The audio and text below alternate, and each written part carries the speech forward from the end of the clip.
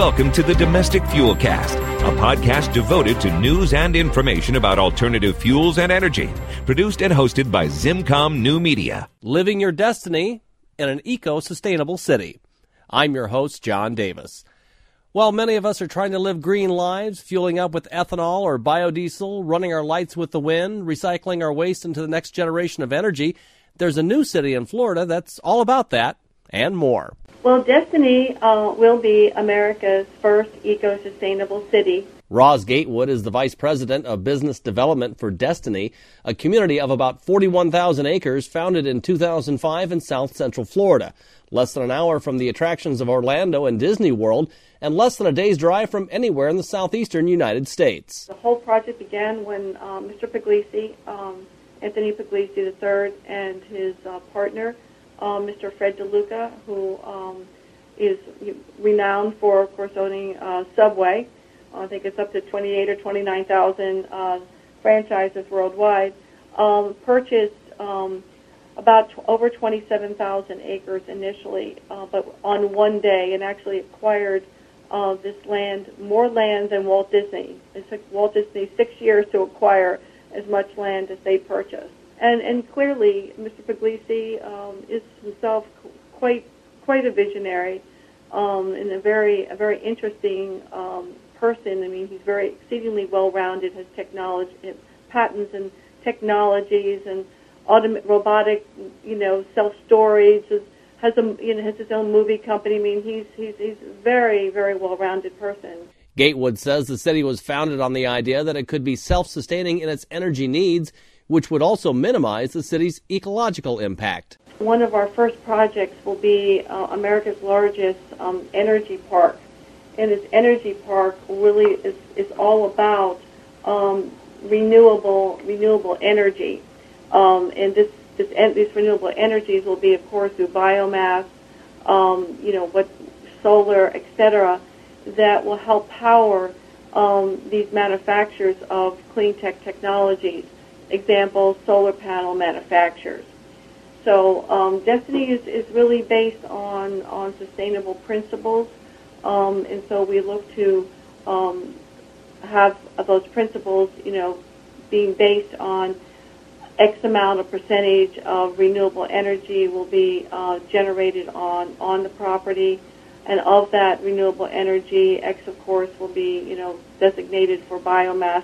Another percentage would be for solar, etc. And so that said, those attracting all of those companies probably equates to close to 16,000 clean tech jobs just in the 1,500 acre energy park. Inside that energy park, the city will develop sustainable feedstocks for the biofuels industry. And of course, before we can have a 1,500 acre energy park, we needed to start with really fundamentally to look at the feedstocks that would be appropriate and feasible to be used at Destiny.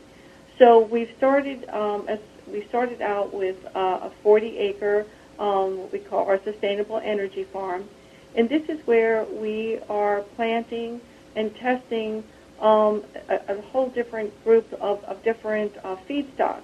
Those feedstocks include sweet sorghum, jatropha, and camelina, just to name a few. And, of course, Gatewood says they have a great interest in algae. Also, from the perspective of integrated food production, obviously some of the greenhouses they produce not only the algae, but they also produce tilapia, as well as another byproduct is the organic herbs and vegetables. So we're in conversations with some of the supermarkets about this as a concept of integrating the algae farms with the tilapia and the vegetables as actually a local food source for the supermarket, as well as being able to use the biodiesel for their vehicles. So it's a very closed loop approach. She adds that the private sector and academia have worked hand in hand with Destiny officials. It's really been, I will say this, phenomenal. We've had such support from companies who want to get involved because they they really are interested in creating this sustainable, not only sustainable agriculture for food, but also for fuels. So, of course, the University of Florida has been very, very helpful in regards to doing our testing. So that as well, we've been working with a phenomenal company called Green Tech. They've supplied organic fertilizer.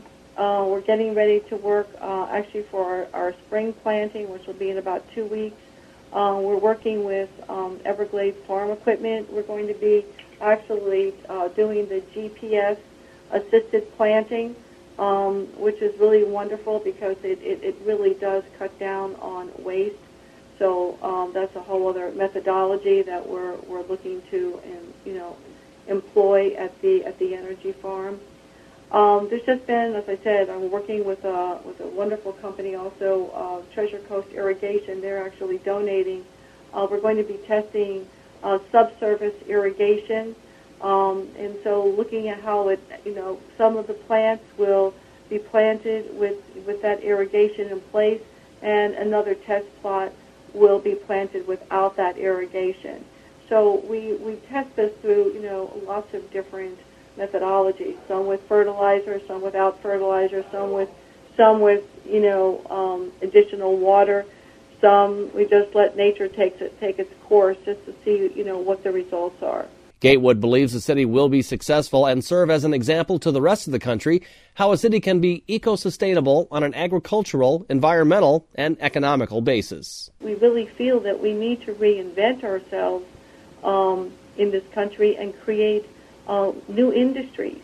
And by having destiny based on achievable, sustainable goals, for instance, like having a very light carbon footprint in comparison to a typical Orlando development, or making the commitment to produce at least 50% of our energy on site and committing to having at least 50% from renewable energies, that then it becomes almost a self-fulfilling prophecy, because we need those companies to be a destiny, because that's our commitment for sustainability.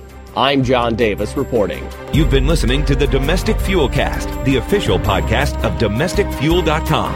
Check out the website daily for the latest good news about the alternative energy industry.